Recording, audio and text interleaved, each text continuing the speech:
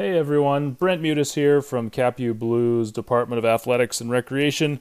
We had a lot of fun on this discussion for our latest episode of the CapU Blues podcast. A lot of laughs, some pretty unbelievable stories. Hope you enjoy this one. Now let's get ready for episode number 3.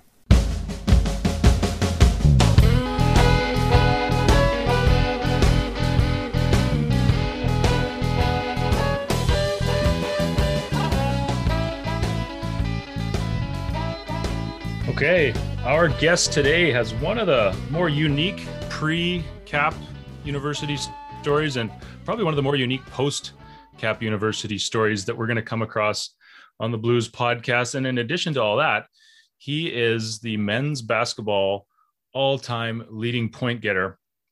Our guest today on the CapU Blues podcast is Choil Brown. Choil, thanks for joining us. Welcome to the show. Thanks, Brent. Thanks for having me on. So we'll get started just kind of like we do with all of them. Can you catch us up with just where we're speaking to you from today, what you're up to these days, and what the last 12 months has been like for you? Well, I'm here at my home studio. Actually, I have a broadcast studio. A lot of people might know that I actually run sportscanada.tv. So obviously, we've had an interesting 12 months. I remember we basically had set up our last camera. We were doing the U Sports national championships for men's volleyball in Winnipeg, and we were just completely, it was the night before the event, and we just finished our entire setup, and that's when we got the news about the basically the shutdown of more or less the country. And since that day, we haven't been, like, amateur sports has been pretty much dead. So it's been a pretty slow year, but thankfully I used that time. We actually built a broadcast studio in my second bedroom. And so we're now set up to do kind of remote broadcasts and that's where I'm at now. Yeah, thanks for that. And we will definitely get to sportscanada.tv. Obviously, CapU and the athletics program with the Blues is a major partner with you and a lot of others. So we will definitely cover that as we go forward here. But just to kind of set the scene, like, you were on course, whether you knew it or not, at one point to be a CapU Blues men's basketball player. So what was growing up for you like, and what was your relationship to sports when you were a kid? I grew up playing soccer. My family immigrated here from Portugal. So my grandpa pretty much started training me to be a soccer player from as early as I can remember. But unfortunately, my grandpa died when I was fairly young, and I think it was like grade 6, and unfortunately, my love for soccer died along with him. So I more or less quit soccer cold turkey at that point. At that time, I transferred to Vancouver College in grade 7, and I became a pretty hardcore skater, completely removed from team sports. In fact, when I look back, I think I probably said like 3 words to the athletes at VC, and VC is like pretty much like a sports school. My right. 3.5 years there, I basically just kind of hung out with the skater crowd. Okay. And then midway through grade 10, I got kicked out of VC and got sent to a tiny little high school on the UBC campus called University Hill.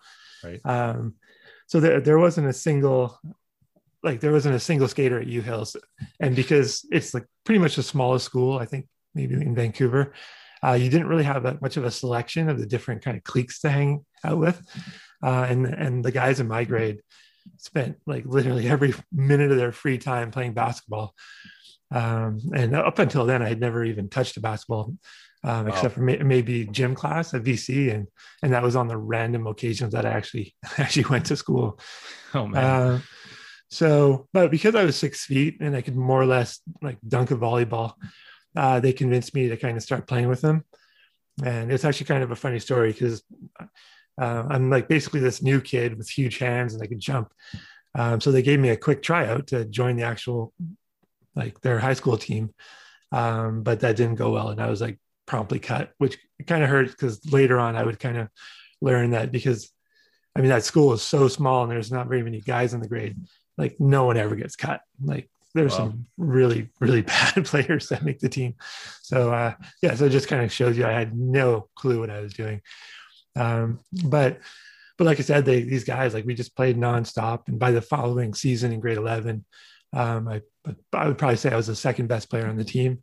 And the big reason for that, of like my fast development, especially offensively, I think was because of my teammate, Simon Van Dlakerman, who was our best player.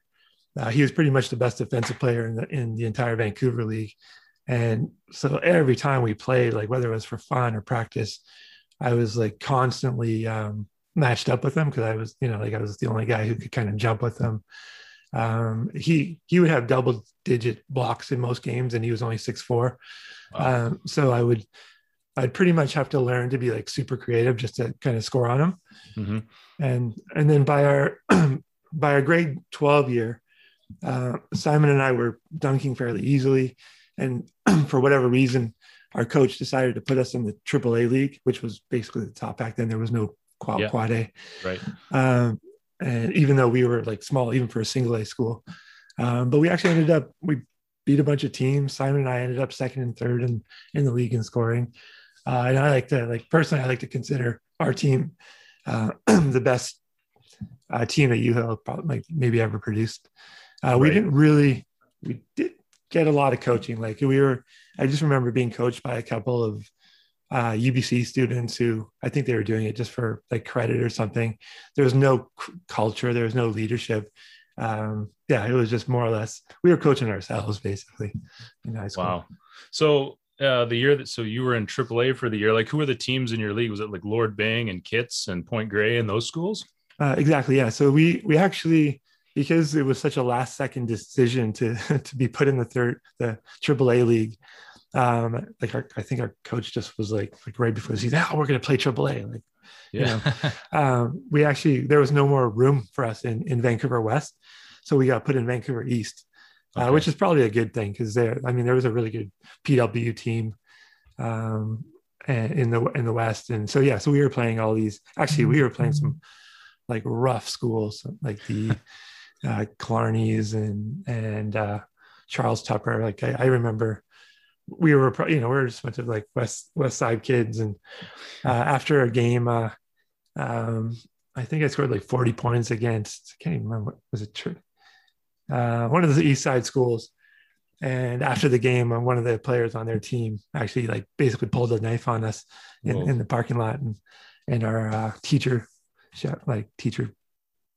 chaperone or whatever basically kind of saved us from getting into a bit of a fight. Or actually, they would have kicked our butt, but the mean streets of East Van. Yeah. So, but go ahead.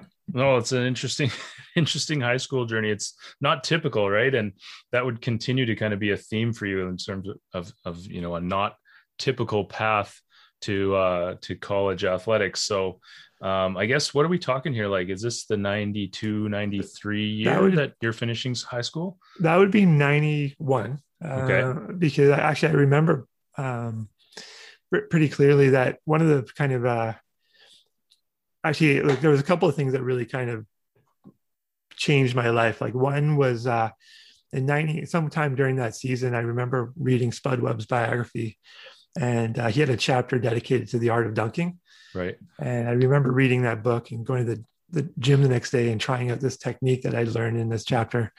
And was it the lob? It was just like, it was more about like your momentum and driving your knee. I think I used to just kind of run towards the hoop as fast as I could.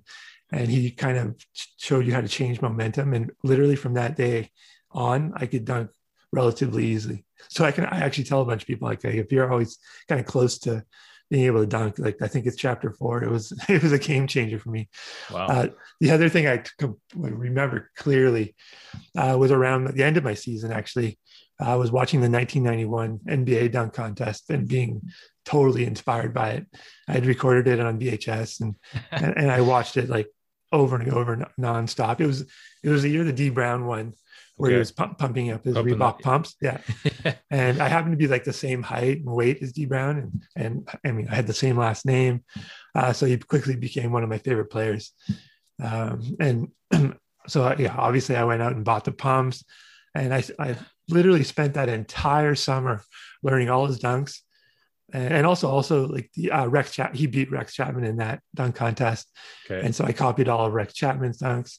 I think Kenny, if I remember correctly, Kenny Smith was in it. So, but for whatever reason, that dunk contest was like really kind of important to me. It's funny because years later, when I was working at Basketball BC, D Brown was here doing a coaching clinic Oh, wow. in Vancouver, and at the end of it, they were like, "Oh, D needs to get to the airport. Can anybody drive him?" I'm like, "Oh my god!" Like, yes, I am. That's me. And it was cool because I finally got to tell him that story about him being such an influence on my life. And it was cool because over the next few years, I would enter like dozens of dunk contests and do pretty well with them just from a series of dunks I had stole from that one dunk contest. Wow. So like were these competitions that were just set up around the Lower Mainland? They're like basically all over the place. There's a bunch. There used to be a ton, like a whole series of 3-on-3 tournaments. One was run by Colossus Theaters, which was awesome because the winner, I won it both years, and the winner I had a like basically it's called a big card, and I had unlimited free movies for me and a friend. So I could go to any theater. Oh, yeah, so I won that 2 years in a row. So I had free movies for 2 years, and I literally saw every movie. It didn't matter what it was.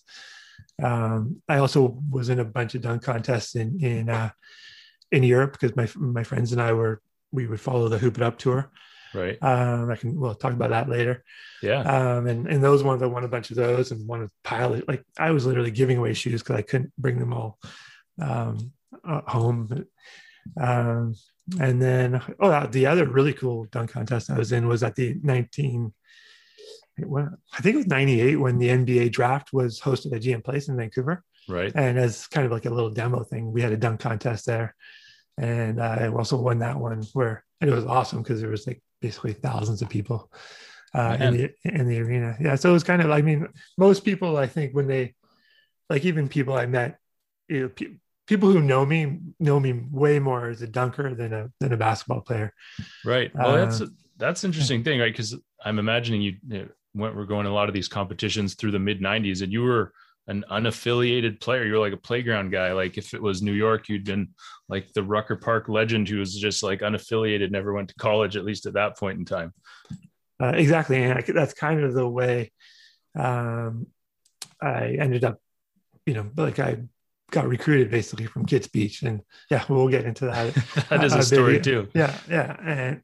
And my whole thing, like after high school, was all about, I used to like every dunk contest and the NBA dunk, I would kind of go home, like I'd watch it, and then basically I'd be in the gym or on the courts, like trying to kind of practice and learn them. And that all came to a stop in the 2000 dunk contest. I don't know if you remember that one, but that was Vince Carter's year. And right. That was when he just took it to Shaq had the video camera on the sidelines. Yeah. Up until then, I could pretty much copy stuff. And then that was one you couldn't do. Yeah. That was just like, forget about it. I remember that one. It was, he didn't miss one dunk, everything flawless first time, and like stuff I'd never seen. Yeah. And actually it's kind of funny because dunking, like it's come a long way. Like when I watch, actually the best dunkers around the world now are like actually professional dunkers, and they're ridiculous. Like when I watch them, there's actually a Canadian guy, Jordan Clingan, I think. And he does stuff that like me, I was a fairly good dunker, and I could not do what he does on an 8-foot hoop, like in my prime. It's just, so it's a whole different ball game now. Is that just a YouTube thing people should look up?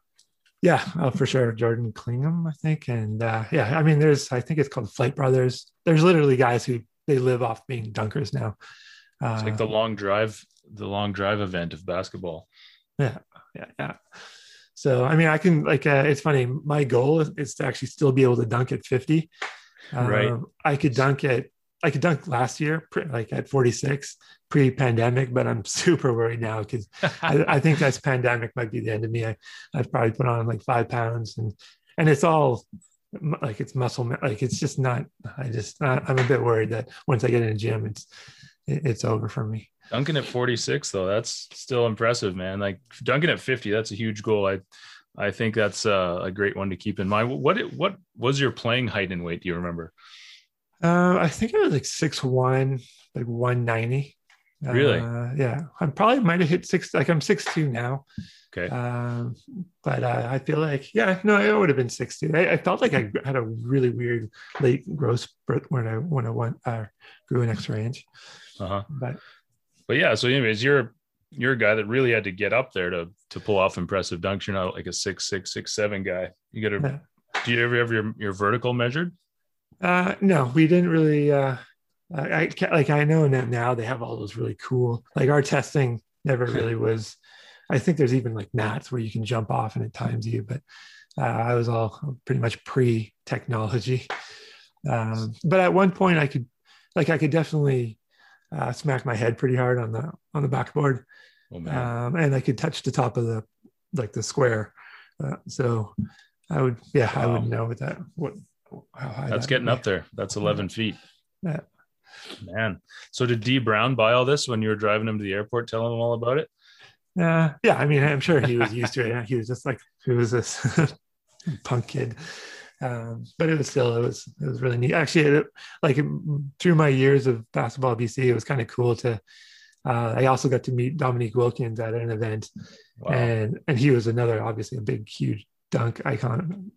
And it was kind of I just was talking his ear off. Yeah. And I was like, oh my God, like in my head, I'm like, okay, I gotta stop this. And then, but I had memories, like I even knew what song, like there was this NBA video called NBA Superstars, like a VHS tape, a Right. promo tape that they sent out. And like I knew every detail about his section and what song like, so he knew I was a pretty big fan. Oh And man. so I started to think, okay, I'm taking too much of his time. And I was trying to end it so he could go, talk to other people. But then he started, talk like He got into the yeah, conversation. yeah.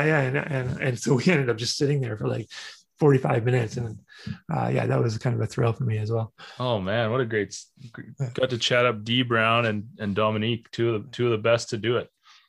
Dunkers. That's I did not know that those are a couple stories you had in your back pocket. That's awesome. Thanks for sharing. Um, what I wanted to ask you about is, I mean, you were obviously obsessed with the game and like becoming more and more so as you were finishing up at high school, but at U Hill, I guess maybe there weren't a lot of connections between the people that were coaching you and the college ranks, or maybe college was not something you wanted to do right out of high school, but it's not something that happened, right? Like you graduated grade 12 and you were not in college the next year playing basketball. So, I No, mean, was that absolutely. something you thought about, or like, did anyone approach you? Like you had a successful year in a AAA league. Was it anything that was on the radar at all? And absolutely not. Like first of all, I like I said, like there was no kind of structure. U Hill had never, put a player in a college or anything before. And there, we didn't go to like basketball camps. We had zero like direction and yeah, playing basketball like post-secondary wasn't even like a fraction of something I would think about.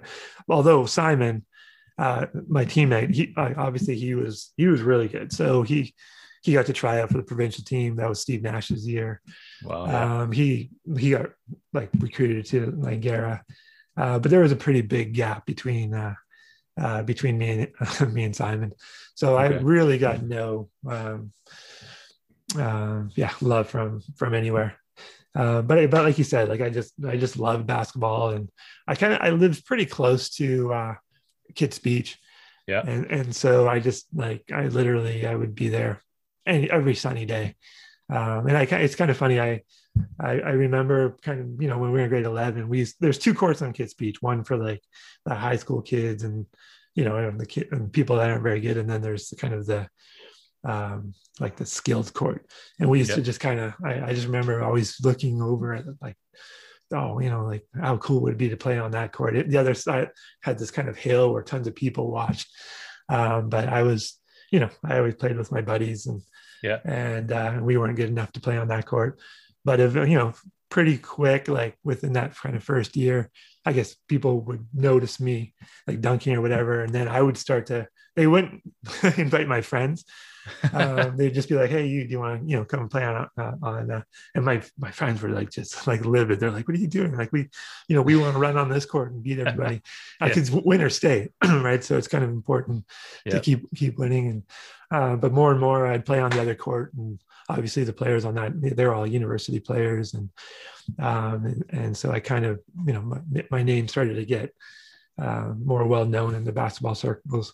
And one of the guys who I played with a lot there actually was Rich Cohey. Right.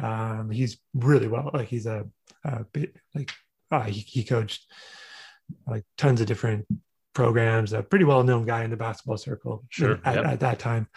And so he was actually the one, like, so I was like, literally, I took 4 years off, I think, after high school. So like there was no like 4 years between when you finished high school and when you were thinking about college. You were just working and playing basketball, it sounds like. Exactly. And it's been toward, those last couple of years, everybody's like, Troy, like you should be playing somewhere. Like it's ridiculous that you're not.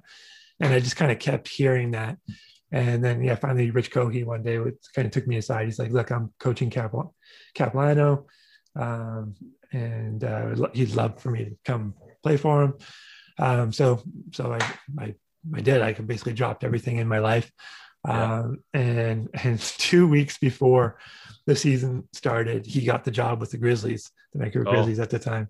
Yeah. And so he basically bolted, and he called me and apologized. And I was like, this is fine. Like, it's probably something I should be doing anyway. Yeah. And so those years were kind of interesting. Like, also, like, right when I graduated from high school, I actually opened a basketball store on Dunbar called Hooptown. Okay.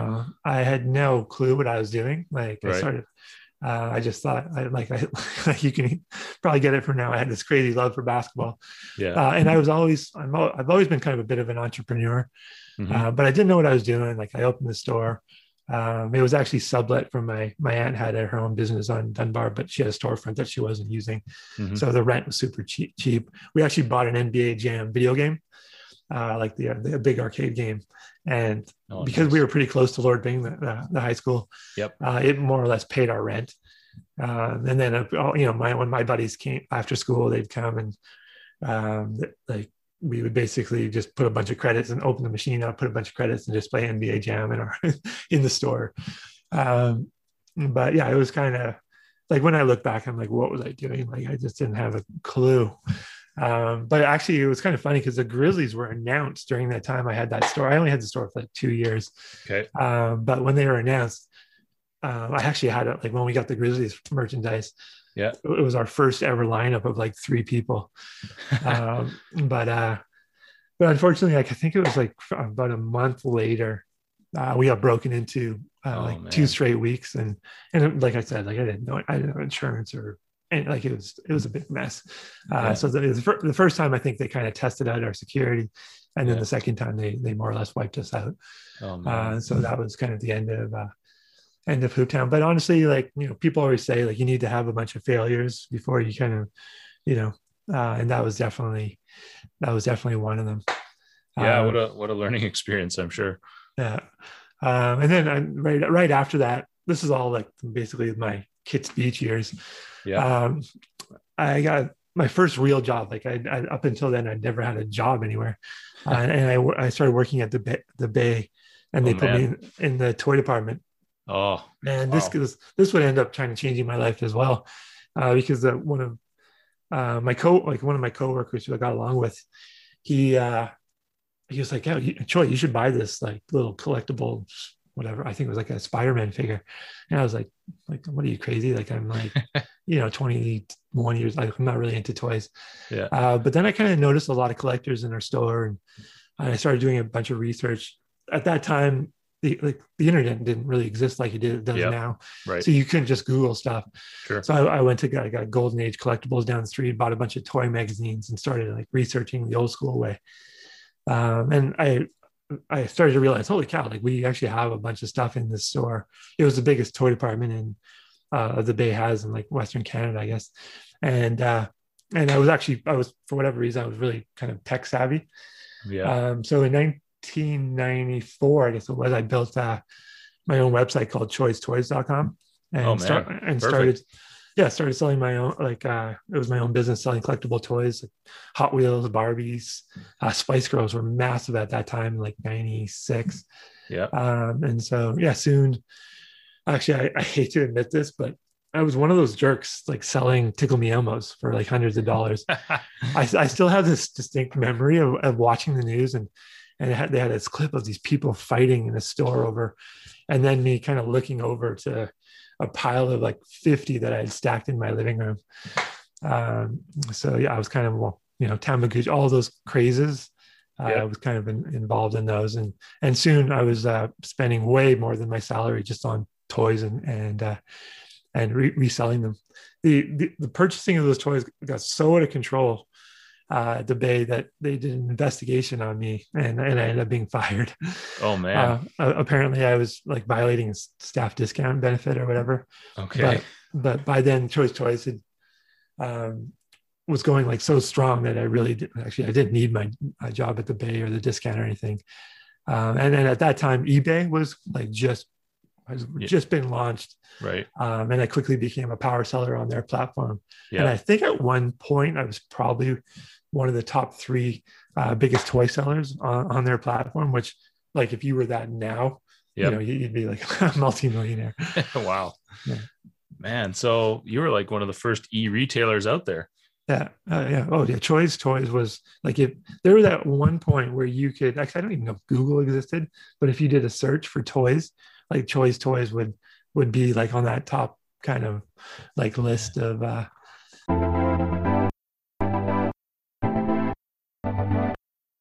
Just a quick social media reminder for all things Capilano Blues on Twitter and on Instagram. We are at Capilano Blues. I imagine that, that whole, tech environment that you were in as a retailer at that time, like that's probably going to come back in some ways to Sports Canada TV. And you can draw those parallels when we get to that chapter, but wow, I had no idea about any of this. So thank you so much for walking us through that. I'm sure some people will remember that. Some hardcore toy collectors will remember Choice Toys. Is news to me, but that was not my world. But that's a pretty incredible story, and thank you for reliving it for us. I guess on the basketball trail where we kind of left off was you had been recruited from the Kits Beach courts to Cap College by Rich Cohey. He takes the Grizzlies job, but now you're enrolled at Cap, and you're going to be going to Cap, and probably, like you said, it's probably time for me to get some post-secondary under my belt. So, like, what do you recall about getting started on campus and getting started with the team? I guess what would this be, the fall of '98? Yes, I guess it was fall of '98. I remember one of the things I remember actually was we were in the SFU summer league, and I remember we played SFU, and oh man, Dave. Oh, I wish I remember his last name. So we're playing this. We're literally playing like this, the SFU team at the time, and they were awesome back then. Dave Wall. Dave Wall, thank you. Yeah. And Garachi, actually. Pete Garachi. Tony McCrory. Was Ram Jam still around then? I don't know. I can't remember, but all I remember is those two guys, because they absolutely abused us. Like, we're just like these, a bunch of goofballs from Cap. Dave must have dunked on us like 15, like he had 30 points on dunks. There at one point, Garachi backed down one of our post player and like just reverse dunked it on him, like off 2 feet. So the reason why I remember that so clearly is it basically questioned everything. Like, for me, I'm like, okay, what am I doing? Like, this is completely out of my league. Like, I feel like, because I had no idea what post-secondary sports, I'm still super naive. Like, my only basketball world is Kits Beach. And so I just remember driving home after playing that SFU team and it wasn't just that, like it was like a kind of almost like an SFU all-star team, like summer league, they can combine years. It was stupid. Like we lost by like 80.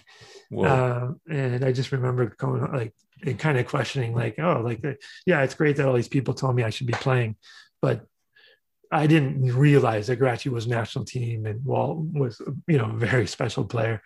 And I was just like, I can't play with you. Like I kind of thought all college basketball was like that. Richard Anderson was probably on that team too. Yeah, Richie Anderson ended up being one of my teammates on the Marilomas, and oh man, what a load! Wasn't he like 250 or something like that? Yeah, looked like a linebacker. He was incredible. We played. I don't know if you remember, but we played Jamal Crawford's team in the final of Dolphin. Yeah, I remember hearing that he was there. Yeah, yeah, and so Richie was on our team, and Jamal just like abused us, but Richie actually, if it wasn't for Richie, we would have got absolutely crushed. But anyways, yeah. So that year was pretty naive, and so Todd Kazinka took over from Rich Cohey, and it wasn't like I wasn't the only guy recruited from Kids Beach. The whole thing, like I guess Rich Cohey had kind of asked a bunch of guys, and actually another kind of funny story. Like 2 weeks before tryouts, I had gotten into it with somebody at Kids Beach, okay. A kid from Seattle or from the States. So actually, yeah, I think he was from Washington.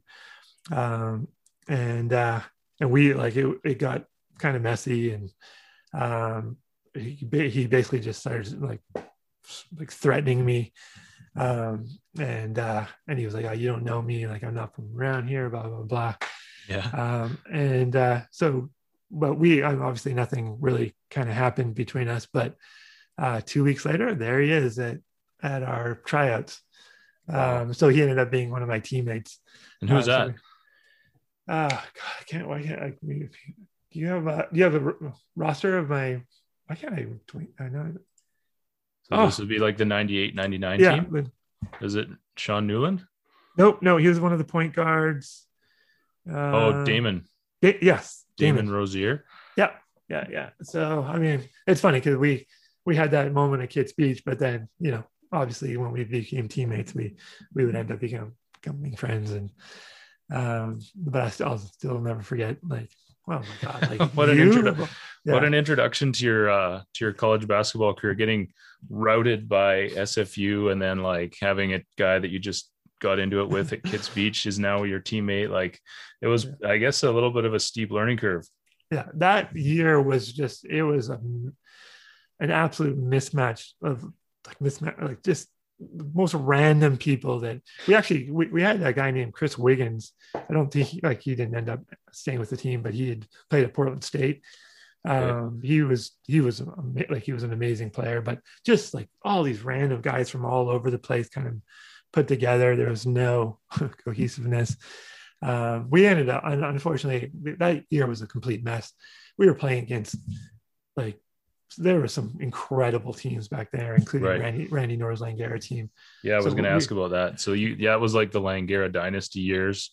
Yeah. UCC was good. I mean, it would have been tough to have success postseason in those years, I would think. And on top of that, we ended up finishing the season with 7 players because, it wasn't just that these guys were recruited from Kids Beach. A lot of these guys just to be blunt, they kind of had issues off the court and stuff. Mm-hmm. So yeah, it wasn't. And actually, I didn't even really I didn't start on that team at the beginning of the year. I still had no clue what I was doing. I remember, but I was kind of more or less the guy who put on a show during warm up. It was kind of funny. You know what I mean? Like I actually remember that one story is we were playing at OU in Kelowna against OUC, and I'm pretty positive the rims there were a couple inches lower than regulation. Yeah. And I was doing I was doing all my competition dunks and warm up, and there was a bunch of kids in the front row that were just going nuts. And so I think I think they were kind of disappointed that I wasn't a starter. Uh-huh. But I remember checking in and whatever, midway through the first quarter, and I like it was a side out, like I inbound the ball, turned the ball over, and literally I got subbed out. Like, I turned the ball over my first second, subbed out, and I could just walk in and pass these kids. They were just like, no. But thankfully, I guess thankfully, we were, my teammates were dropping like flies, and by midway through the season, I become a starter, and I guess I'm pretty positive, like from the day I became starter on, like during my whole career at Cap, I don't think I ever scored less than double digits. Wow. So I ended up leading the team in scoring that year. And then at the end of that, like I actually ended up, it was a horrible experience. And so kind of after the first term, I knew that I didn't, it wasn't for me. And I basically dropped out of school. I finished the year, like I was one of the 7 players, but I just dropped out of school, and that was that. So 98, 99, you finished the year, but it's a weird year. Not a lot of fun for everybody. Did you take the next year off and then come back because you wanted playing again for Cap? Yeah. So we, at that year, because the team was such a mess, they got rid of the coach, and they hired Eberhardt. Right. Paul Eberhardt. Yeah. So Joe Acabellis, the athletic director at the time, basically had told Ebes that you're not bringing any of these players back. The only 2 that he would recommend were myself and basically my best friend on the team, Rob Robles. Right. And so at that point, I'd still kind of, it wasn't for me. But Ebes, I guess he'd saw tape or heard about me.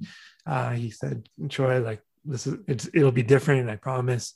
I think my system is suited for you because we're kind of run and gun. And basically, he like convinced me to come back.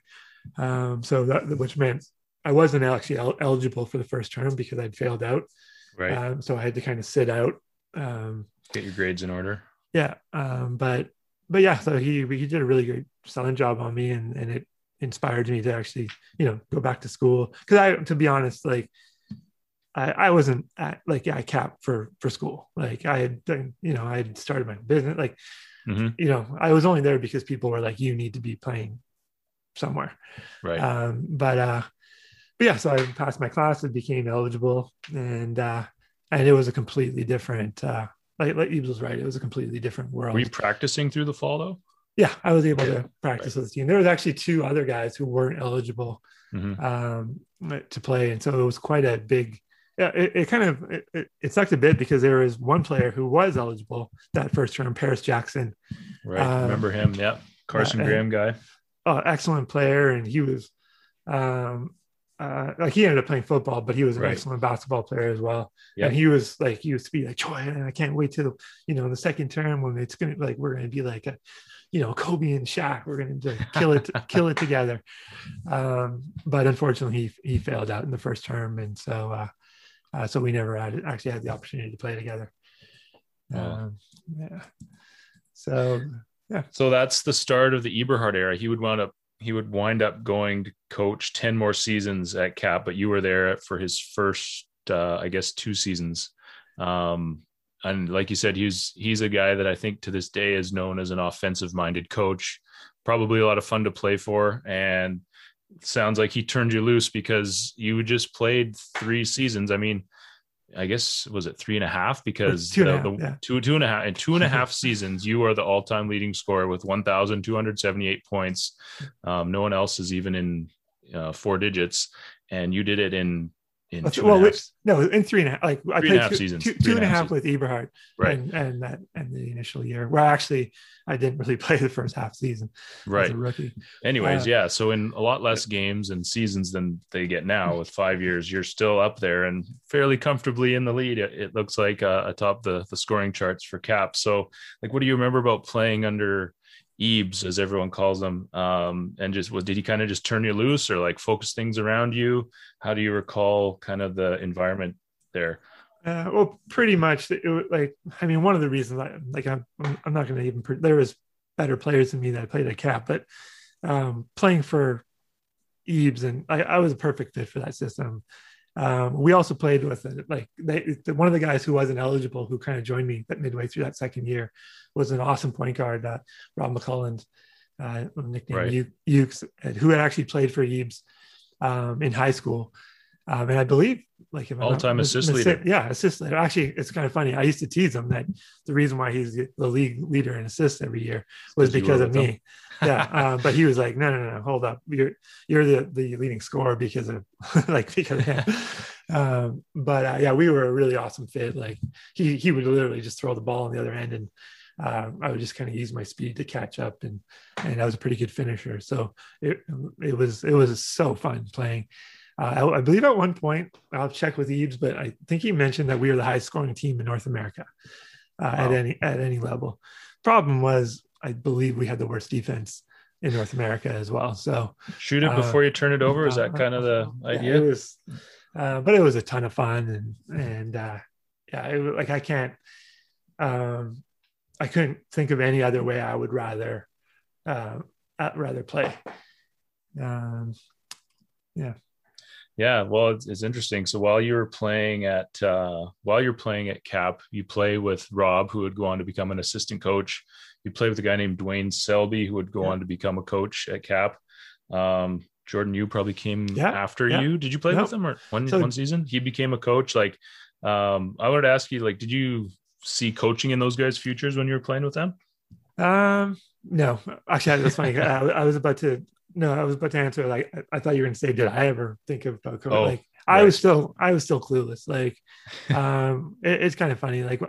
When I look back at even now, I had no experience playing organized basketball. At high school, it was kind of a joke. Kip Beach obviously is not experience. I actually remember coach in tryouts or whatever, dividing everybody and saying, okay, all the ones here, all the twos here. I didn't even know what that meant. You know what I mean? That's how absolutely. So that's why I kind of giggled when I thought you were saying there was absolutely no way I would be able to coach. But those guys, at that time, I probably didn't see it, but they were all super passionate about basketball. So you knew that they were going to kind of be involved. I actually never. So Jordan, unfortunately, he failed out in his. I only played with him for a term. He joined my fourth year. Right. And actually kind of a nice story about that. So Dwayne Selby at that time was our Ukes. I only played with Rob McCullen for those middle 2 years, and year 2 and year 3. And so Dwayne Selby ended up becoming our kind of starter but Robbie Robles was my best friend was also a point guard, and he kind of got recruited over because Ebs had the opportunity to recruit Jordan Yu from Prince George. Right. And so Rob at that point, he was like, Troy, I'm not going to stick around for my fourth year. There's a couple point guards in front of me. I'll never play. I'm going to go move to Brazil. Wow. So with it, he had family there. And so one of it's kind of funny. One of my best memories of all my years is after finding out that Jordan failed out, was I called Robbie Robles in Brazil, and I'm like, Robbie, we need a point guard. I need you to basically stop your life there and come back. Basically get on the next plane and come be our point guard for the last term. So it's kind of, it's almost like you remember those kind of stories with your teammates and stuff almost more than the games. Sure. So we would end up we're still lifelong friends, and it was really cool that he kind of, I felt what a sales job you must have put on him. Just kind of shows you the friend he was. He had no reason to fly across a continent and come back. And but yeah, that was amazing. Oh, thank you for sharing that recollection. I can't believe the stories we've gotten out of you today. Stuff I didn't know about at all. I was gonna mostly stick to what do you remember about this player, that player, but so much interesting stuff just about your personal background on your way to Cap. So go ahead. It was funny because when you first asked me, to be honest, when you first asked me to be on this podcast, I was I was a bit surprised because relatively speaking, I didn't really have that much success in basketball. I'm not even the most accomplished basketball player in my house. My girlfriend Leanne Evans won a national championship with UBC. She played on the national team. She played professional in Australia and Sweden. So it kind of puts it in perspective. But then I kind of thought it over, and I was like, I actually kind of have a unique basketball story, and a lot of the parts of it that people didn't know about. Is she from the Evans family? Like, was her dad the coach at Langara? No. Okay. She played at Port Moody. She was just recently named, I don't know if you saw that article, like the top 40 high school players of all time that Howard wrote. And she was listed on there as well. So, yeah. Not even the best basketball player in his own house. No. Okay. All right. Well, you still had a lot of personal success. I know, Cap didn't get on the podium of the Pac West playoffs when you were there, but you were filling it up. Like, is there a particular game you remember? Like, did you ever get to 50? Like, you must have had 40 a few times to get to the point total that you wound up. Like, is there a particular game you remember where you're really filling it up? For whatever reason, I feel like Eves would sub me out every time I hit 38. Like I just remember hitting 38 like half a dozen times, maybe a dozen. Like, that just seemed to be the number. I hit 50 on a couple of exhibition games. Like I remember playing our provincial team. I mean, they were only 17 years old, but I hit a 3-pointer to put it into overtime. Like, they were an awesome team, really good players. Just some exhibition games, but never in a league game. I feel like a lot of times it was, like if I ever got to that number, we were probably winning by a lot as well. Sure. So it's actually quite like, that's why you don't see it too often that in 40 minutes scoring in the 40s, but even on the system that we ran. And we had I had some awesome we had some pretty good players on our team. The other thing that is kind of shocking, like when I look back at our team, we were massive. Like, I think if you look at one year, if I'm not mistaken, we probably had 5 or 6 guys over 6'6". Wow. Yeah. And you just don't really, like, we had a 7-footer on our team. Really? Who was that? Bazan. We had the Bazan brothers on our team. Craig Bazan was 7 feet, and I think his brother was 6'11". Wow. Or maybe 6'10" or 6. Yeah, like they were big boys. Yeah. I guess because there's been so much expansion, you just don't really, because there's so many CIS teams or U Sports teams now. Sure. Yep. If you're big, you get picked up by one of them because there's so many of them. So back then the league was, one of the guys I played against was Ryan Porter. Yeah, he's on my list of people to ask you about. He was a player of the year. I don't know if it was while you were playing or after, but a UC guy at UCC was the CCA player of the year. So my second year, and he was 6'10", I guess. But yeah, there were some big boys back in the league then. Right, and then you also after the Langara dynasty, I mean, they were still a good program, but they went back to back. Probably the first 2 years you were playing, and then the UFV dynasty, the UCFV dynasty started up with Wayne Jones. I guess Pat McKay was probably there. These are guys I actually played against in high school. I remember seeing from my spot on the bench in high school, I should say. But like Wayne Jones, a little Australian left-handed point guard. What do you remember about him? I don't remember. All I remember about Fraser Valley was they beat the crap out of me. Like, I believe, I have to check with Eve on this too, but I'm pretty sure it took 24 free throws in a game again. So they basically made a kind of almost like a rule. Like they just wouldn't let me get a basket. Like, they would just put me on the floor. They just, I don't remember any of the players. I just remember like going, what the hell just happened after? They would still beat us pretty good, but I would take a lot of free throws against them. Who else did they have? Peter Wathy, I think. They had some really, I don't know if Logan Kitteringham might have been the last year. I can't really remember some of those players, but I just dug into the archives, going back to your points in a game story. So that according to our records, the most points in a game is 40, 3 different times, twice by Chris Porteous, who I think came a year after you, and once by a guy named Shelley Dobbins in 1989. So apparently you're right. Eves would get you to 38, then he'd sit you down. So he wasn't aware of the record book, apparently. And actually, I still remember, like, Chris Porteous is an interesting story because I kind of grew up with him a little bit. He went to Kits. Yep. And so obviously he was a staple at Kits Beach, and I kind of got to watch him grow up.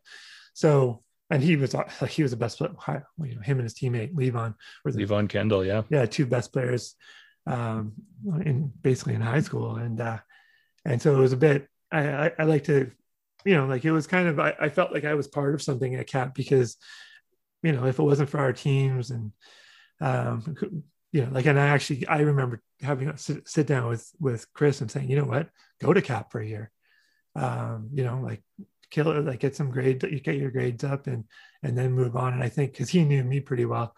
I think he kind of saw CAP as an option, and that year was amazing, right?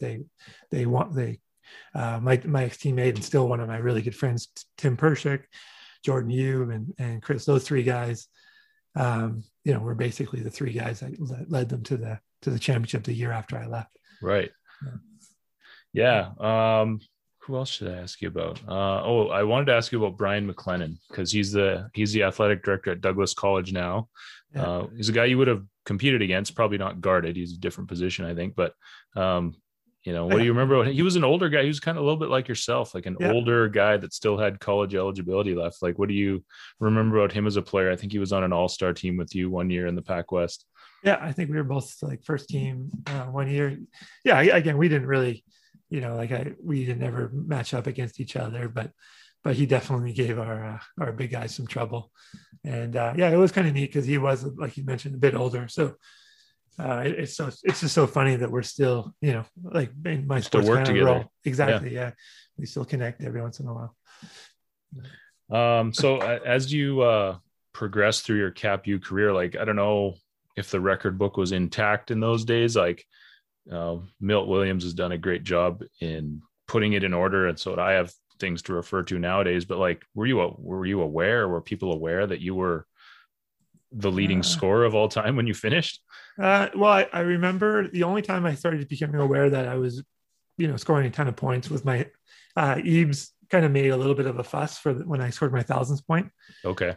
They actually it was kind of funny. It was I only scored 10 points. It was like probably the lowest I'd scored. And so we were, I think I needed 12 points or something to get to my 1,000th, and right. We were playing Camosun, and so Ebes had already, like, there was no way I was gonna only score like 10 points or whatever. So Ebes had told the other coach, look, we're going to stop the game, we're going to give Troy the ball, and blah blah blah. Yeah. And sure enough, like that was my like career low, and I didn't, it was just like one of the worst. We also got actually it was great. I have a great story for that too. It was probably one of our worst games of the season as a whole. Yeah. And Ebes did something kind of legendary that game. He like, we were just getting like crushed. Like they were basically outrunning us, like the running team. Yeah. And he calls a timeout, and then and we all, we go to our positions and wait for him. And he's just like staring at us, like not saying a word. Right. And then so we're all, like, it's starting to get uncomfortable. A minute later, like the time, we get a warning, okay, your timeout is over. Yeah. And still no word. And then like the rest were like, okay, your timeouts. And we're all starting to get up, and he's like, sit down. And he's like, timeout. We're like, what? So he calls 3 timeouts in a row, just to stare at us. And then like he's out of timeouts. Yeah. And I can't remember exactly what he says, but he's like, damn it, I wish I had more timeouts, because the last thing in the world I want to look at is you guys playing basketball. And so we're all like, and the gym is silent. Like the gym is just like watching us the whole, like there's nobody's talking, like they can hear him clearly. It was just so humiliating. Like we're all just, walking on the court and just, we got beat down pretty good in that game. But you got the ball and you got your 1,000th point, I guess. Yeah, no, like the next game, like I ended up. So you didn't get there that game, okay? No, that's why it was so weird. Like it was kind of funny that he had made arrangements. He didn't even bother with the arrangements the next game. I think he was so pissed. It was like a back-to-back. It was against VIU the next night. Right. And then I guess when I beat, I don't even know who I passed. Maybe Chris Reimer. Oh no! He didn't make a fuss about any of the cap. Like it was all the Pac West, like the BCA records. Right. Yeah, it's like I don't. Yeah, we had no idea. We had no cap records at that point. Okay. But it was like I spent, I guess, about 16 years as a leader of this BCAA as well, not just right. Cap, yeah, and that was, you were only recently unseated there. Yeah, by Douglas Player a couple of years ago. Yeah. Right. Anyways, but yeah, still comfortably atop the Blues all-time scoring leaders. But yeah, the guy that comes before you that may have been the leader is a guy, Chris Reimer. I don't know if you know the name. Yeah. But he may have been the guy that you would have passed at the time. And there's a couple guys behind you now that are more recent, including Marty Bogaev, who's still with us. He's in third place all time. So anyways, all those stats are on our website if anyone's interested. But you're still the only guy that's cracked the 1,000-point mark, according to our stats. So anyway, I saw the listings, and it was hilarious that I guess I played a lot of games, but my teammates would constantly bug me about not passing the ball. But at one point, I think I'm still on I was deep low on the assist list somewhere. Yeah, you're still on the assist list. So I like to tease them a little bit about that, because clearly I passed it to somebody. 22nd all time on assists. there you go. So yeah, you did give it up once in a while. So anyways, I guess your cap career winds down.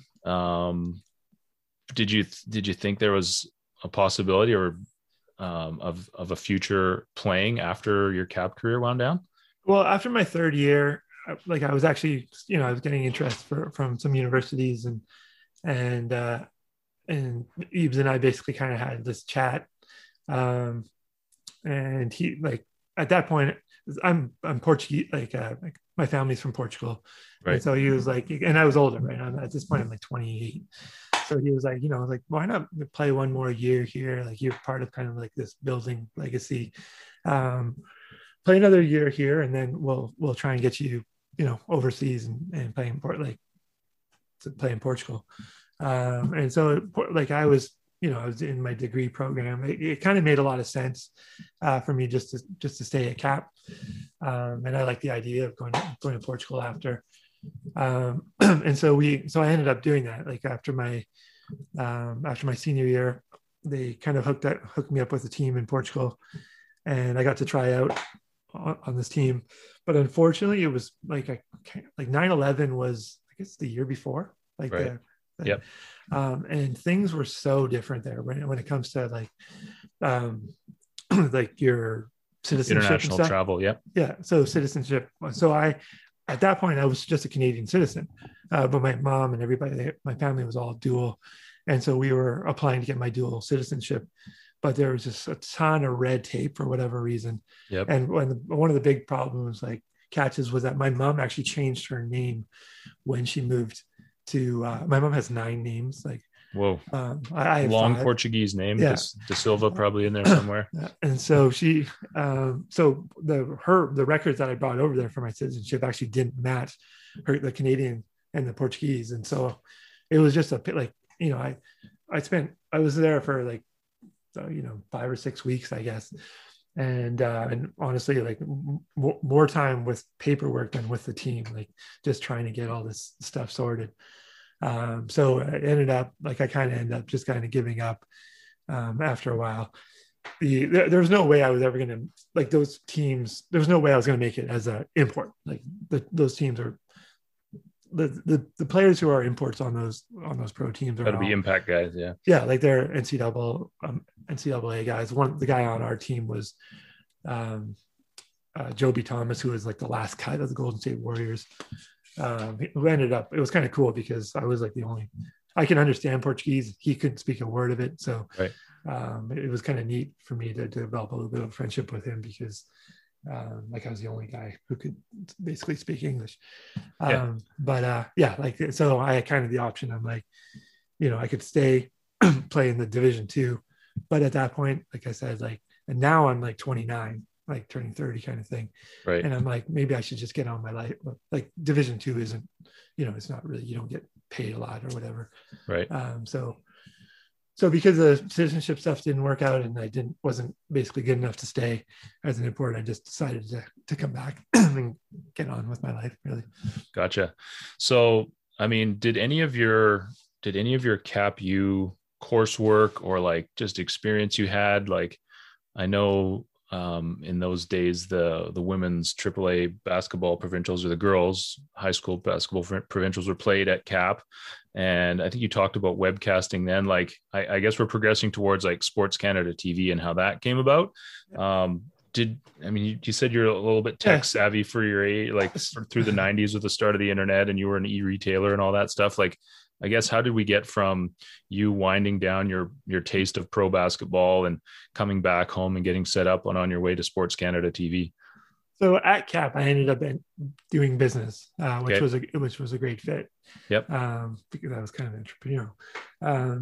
But actually, it's funny. I ended up never finishing my degree. I think I have like 3 courses left. But my life just started moving on and with different businesses and work. So I never actually finished it. I don't really, I sometimes bug, like, I shouldn't say this, but I'm like, if I ever have to finish my degree, that means something went wrong, because, I've had kind of good success with business. Sure. and stuff. And you had a lot of practical experience by this point under your belt, which is unusual for that kind of, but anyways, that was your pathway. Yeah. And so at Cap, one of the reasons why I was able to get, like, I wasn't a student, like I'd been kicked out of 2 high schools. I just wasn't a great student, but thankfully I was tech savvy. So I was taking courses that I could pass without attending at like kind of computer, like business admin, like learning Excel, like all these kind of computer based courses, which I could literally just show up for the exam and kill it. And so, I mean, obviously it wasn't like that throughout. Like, business degree has some real courses. Sure. So I ended up having to, to buckle down a bit. But yeah, that was, earlier in this podcast, I mentioned that I wouldn't have gone to school if it wasn't for basketball. But thank God I did, because, when I look back, having Choice Toys and Hooptown before I learned all these business, skills was it was one of the reasons for failure. So learning all that definitely kind of shaped things to come, for sure. So sorry to cut you off. Finish up what you were going to say. So one of the things you mentioned, like, and so I actually ended up working at the front desk there at Cap for a little bit, right? And one of the things that I was kind of goofing around with was webcasting. And so like you mentioned, like back then we hosted CAP hosted the AAA girls finals, high school provincials. And I was kind of friends with Les Tamaguchi, the guy who ran it. Okay. And I was like, you know what? Like, let me see if I can figure out broadcast, like, because they used to sell out the place. Right. I remember going to a couple of those games. Yep. Yeah. And so I was like, it would be really cool if we could kind of webcast this. Like, at that point, that it didn't exist. Like, we're talking, I think 2008. Yeah. And as far as I know, the 2008 women's high school, or the girls high school championships, was actually the first high school or post-secondary event ever streamed in Canada completely. Like, so it's kind of a neat, and Capilano ended up being, I think we streamed it was us and I think UNB, in 2009. Like, we were the first 2 schools to have events, basically. That's University of New Brunswick. Yeah. Okay. So it's kind of a neat. And was it under the school's banner, or was there a company that it was attributed to? No, it was just like at that point we didn't even I hadn't had Sports Canada. I just thought it was I had pulled it off for the high school girls, and so I was like, hey, should we try this for? It wasn't even. I don't even know. I think the first time we did it, I don't even know if I told. I guess it would have been Milt at that time. Like, I was probably at the front desk and I was goofing around. There's a computer at the front desk, and I probably pointed a camera right, like sitting on my desk, and I was actually kind of goofing around when Chris Ufford, another guy who played for Cap, we were kind of like hey, this might be a cool idea to do for college games as well. Yeah. And so we started doing Cap, and it was kind of like a bit of a snowball. As soon as you start doing it, other schools, hey, Sure. we'll try that. Yeah. And then soon I pitched it to UBC. Yep. And as soon as UBC starts to, like, Sure. one of the keys to what I did with Sports Canada was because I had such a good relationship being an ex-player and staff and everything, I was able to kind of, because of my knowledge of the conference, I knew who the leaders and the followers were. Sure. And so, you show it to somebody who's a leader, and then the others start to follow. So in no time, I think we launched Sports Canada, probably like 2000, maybe a few years later. And it was the first network in Canada for streaming sports for that level. And eventually all the schools or the conferences started building their own networks. Right. And we're heavily involved in that, as you know, like with Pac West TV. Sure. Yep. So when you say we launched, who's we in those days? Well, Chris was with me for a bit, but Yeah. unfortunately, like, there wasn't a whole lot of money in it back then. Sure. And then he had started a huge, like, he has 3 kids and got married. And so he kind of, he was a bit too busy to, at that point, I was doing it off the side of I was working at Basketball BC. Right. It was more, a lot of the events that we were doing was for Basketball BC. Like, we would do national Canada basketball, national championships.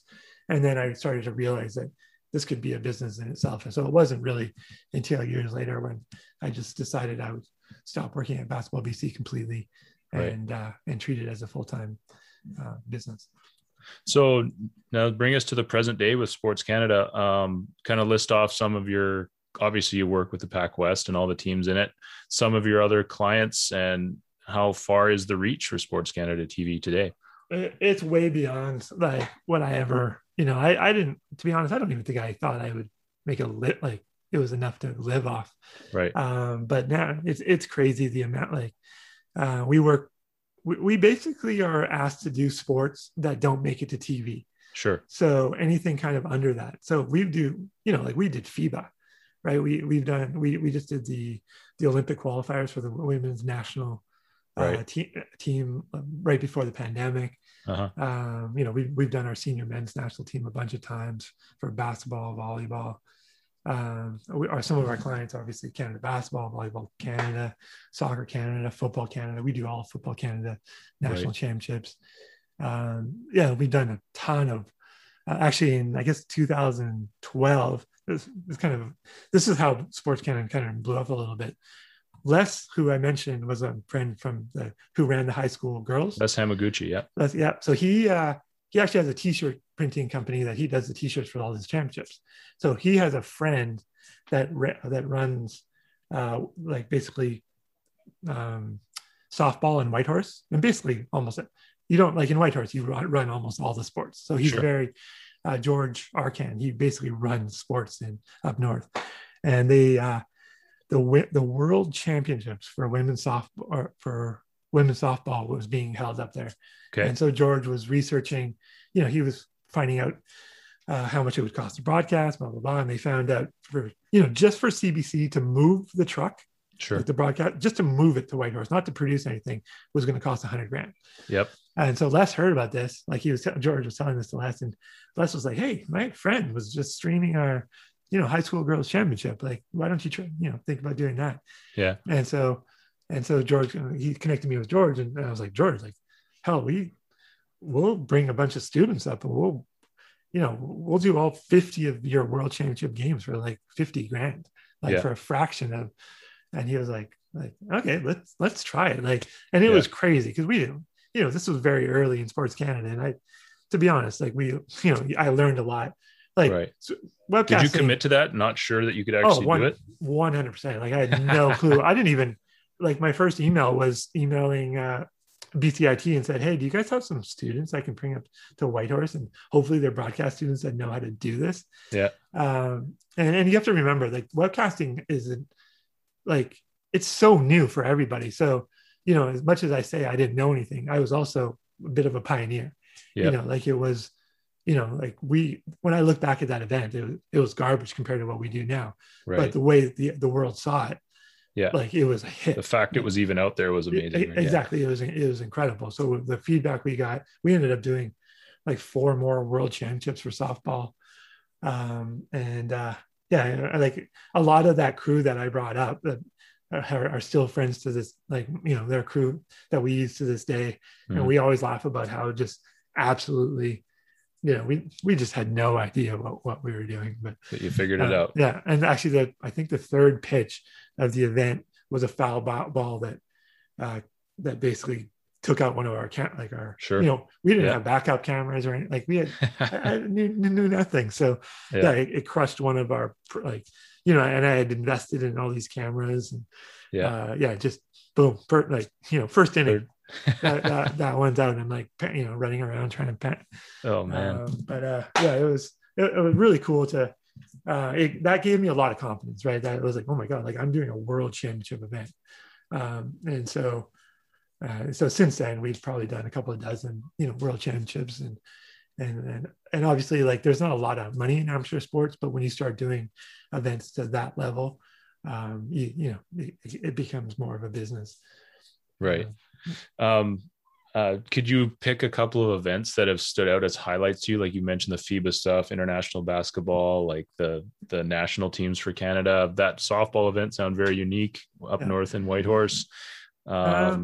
I would say, like, definitely like basketball is still my passion, right? So it's really cool. Like, you know, we did our national team game versus China in GM Place, and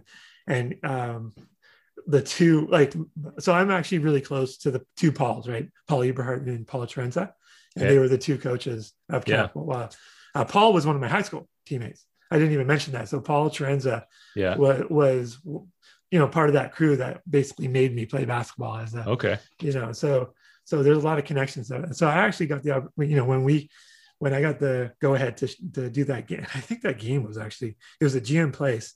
Okay. In 2010 maybe. Okay. And so I invited Eberhardt and Sharenza to be the commentators, and Ebes also brought his brother in to be the other we had three commentators. Okay. But here we are, we're doing, like, you know, this is like Kelly Olynyk, like we're doing a world-class event, you know, in GM Place, and, you know, and it's just this kind of little setup that I did Cap games. So it was kind of a neat, and it was so cool to include those guys, because if your next guest, like, get those, and if you can get Sharenza and Eberhardt in the stories that those two guys will be able to tell. Okay. Just amazing. Cause they were also coached for 10 years, you know, that 10 years that Ebes did, or whatever it was, Sharenza was there as well. So they became pretty close friends as well. Right. It was kind of a funny scenario for me, because here I am with he's my best friend, basically, Paul Sharenza. And he's the coach of the women's team. Right. And, you know, and my coach, you know, it was a funny little world for me. Yeah. You know, and like, I hate to say it, but, you know, there was a couple of times where I was dating players on Paul's team. So it was kind of a little bit, you know, I'm a player on the guys' team and he's the coach of the women's team. He's also my roommate. So the whole thing was kind of a bit weird, but I don't know how, I guess you probably don't know Paul that well, but he's the best. And he was so great for the CAP program and turning the women's program around as well. Yeah, I've heard a bit about him. I've not met him, but heard a bit about him through Jen Bodner, who played for him. He recruited her to CAP, and that's quite a story too. But yeah, I will try and track down some of the coaches. Like, so far, we've just been talking to former athletes, but yeah, I mean, there would be some phenomenal stories from some of the coaches and all of our sports. So we will definitely put the name on the list for sure. But what else do we want to? We kind of covered through to Sports Canada TV up to present day, I guess. I guess maybe we can get now into sort of a little bit of a lightning round. I'm going to throw some questions at you, and just let you respond however you like. So I'm going to start off with the best player you ever played with or against is who? At CAP, definitely Randy Knorr. Randy Knorr was head and shoulders, like, he was just so much better than the next guy, actually. And Randy, oh man, like he would be my nightmare for like the next 10 years too. Like, we would play men's leagues and stuff. And I think my record against him is probably like 1 in 100. It's ridiculous. Like, I mean, mind you, he always put these amazing players around him. Yep. But yeah, Randy. One quick story, and Eaves will remember this too. I guess it was the summer before Eaves's year. We were playing in the Langara Summer League, and I guess one of our new recruits from high school punk started like chirping Randy, and I guess he didn't know who Randy was. Okay. And Randy like literally scored, I think, 30 consecutive points after that. Like either a 3 or an like it was just an and 1 3, and it was the craziest thing I'd ever seen. And Eaves went in and just ripped like he's like, don't ever talk trash to someone who you don't, like know who you're dealing with. But that just showed you how Randy Knorr was in complete control of the entire league that year. That's a real Michael Jordan feel to it. Like you heard a lot of those stories if you watch The Last Dance, which I'm gonna guess that you did up and down. That reminds me a lot of the way that Jordan would respond to people chirping him too. So he was actually underrated, like, which is crazy because he was player of the year too. I just remember, but we actually got the opportunity also to broadcast the Vancouver Titans, the semi-pro team that was playing at and we were streaming them. And so of course I got my 2 favorite commentators, Terenza and Eberhard, to do those games. Yeah. But as soon as Randy, like they were pretty bad. And it was a team full of ex-D1 players. Yeah. But then Randy Knorr joins the team and they go on a crazy winning streak. Wow. Like it just kind of shows you how good he really was. And then in terms of the best player I'd ever played like with or against was that Joby Thomas guy on the Portuguese team. He had just led the NCAA in 3-point percentage on UNC Charlotte. And like I mentioned, like last cut of the Golden State Warriors. The craziest thing about him is like I always prided myself on how high I jump. This guy, as soon as he crossed center, he was automatic. And so to combine that with jumping skills that were like probably higher, like he could jump higher than I could. So it was so frustrating. Like at least usually I always had my jumping kind of like, oh, I can jump higher than that guy. Like, but to combine like just unlimited range with athleticism, that really opened my eyes to how good NBA players really are. You know what I mean? For him to you look at a guy with those gifts and you're like, this guy is not good enough to stick in the NBA. Like, how is that possible? Yeah. And he was like, and I asked him, I'm like, okay, I don't get this. Like you pass center, you jack threes. Like, how are you cut? And he's like, to be honest, like I'm 6'4", like, and I'm a shooting guard. Like they're like, can you guard Kobe? Like, can you like, and so that was the reason why he ended up like having an incredible year in Europe and making a ton of money. He moved up he played in Portugal for like a year and then moved up the ranks. So. Okay. Well, thank you for sharing that story. Those stories. That's I think we touched on a couple of things that are going to lead us into this next question. You wore the number 23, I think, for your entire Cap career. So I don't know if this is even a debate for you, but who is the greatest of all time? Who's the best basketball player? Oh man, some of my buddies, like Paul, I tell him this all, like he hates this. Okay, so Michael Jordan 100% was my, like growing up, my hero. Like he was the reason I was 23.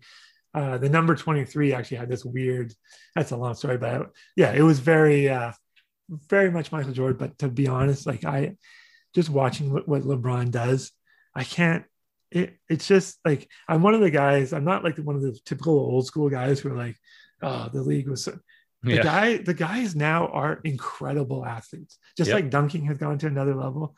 Like, the Durant, like I can't imagine what Durant or Steph would do in the leagues back then. Like, I don't think people really or even LeBron, like people are, oh, it's a way more physical. LeBron is made for that. Yep. So I don't, in my eyes, I actually think LeBron is kind of taken over Jordan as the number one. But yeah, a lot of my guys from high school, or they're all the old school guys who are like, back in my day, you know, blah blah blah. So they're probably surprised when I say that. Moving on to I threw this at you in our pre-interview. Can you recommend a binge-worthy show or something you got hooked on at one point? Well, right now I'm watching Last Chance U basketball. Okay. I'm loving it. But I would say my my favorite show ever was Breaking Bad. Yes. Yeah, love it. Yeah, that's going to be on a lot of those binge-worthy lists. I'm trying to think if there's something we can end off on that's appropriate, because those are two quick answers that are both very appropriate. What about, okay, so you're getting ready to have a nice meal at home with Leanne. Like, you're in charge of cooking. What's your go-to meal? My go-to meal, actually, we do Chef's Plate now. Okay. And I know, like, unfortunately I'm the worst cook ever, and she loves to cook. So, it's been a hit. Like, I totally recommend it. Like, and I'm very, very blessed. Like, we even have it almost like a surprise. She doesn't even tell me what she's ordering. So yeah. I just love it. But actually, kind of a funny story with meals. Lasagna is probably my favorite meal. Sure. And I'm probably one of the things that a lot of my teammates would remember is my pregame meal. So those 10-person huge lasagnas. Yeah. Those giant ones. I used to eat half of one of those. Oh man. During the women's game before our game. So man. for whatever reason, I don't think they recommend that nowadays. No. For whatever reason, I wanted to be like, a lot of guys love light shorts, light shoes, for whatever reason, even though I was kind of like a high flyer, I wanted to be as heavy as possible. Huh. So I loved this, like, eating a ton. I loved really heavy shorts, get me the heaviest basketball shoes. I don't know why that was like that, but it's kind of another unique thing. Well, it worked for you, but maybe you would have cracked 40 if you packing around all those carbs. Well, I have thoroughly enjoyed our conversation today, Choil, and hopefully it was fun for you too. I some of those stories I had no idea, and it was a lot of fun to hear your recollection of all your times leading into Cap, at Cap, and afterwards. Just a super unique story. Thanks so much for taking what was probably a bit more of your time than you thought it was going to be. No worries. Thanks for having me. It was really fun to kind of go through memory lane with you. All right. Thanks so much. And we'll be seeing you around the gym hopefully soon. Perfect. Thanks. And there you have it, sports fans. A discussion with the Blues men's basketball all-time leading point getter and founder of SportsCanada.tv, Choil Brown. Great conversation. Hope you enjoyed it. Looking forward to catching you next time. We'll be here on Spotify and Apple Podcasts.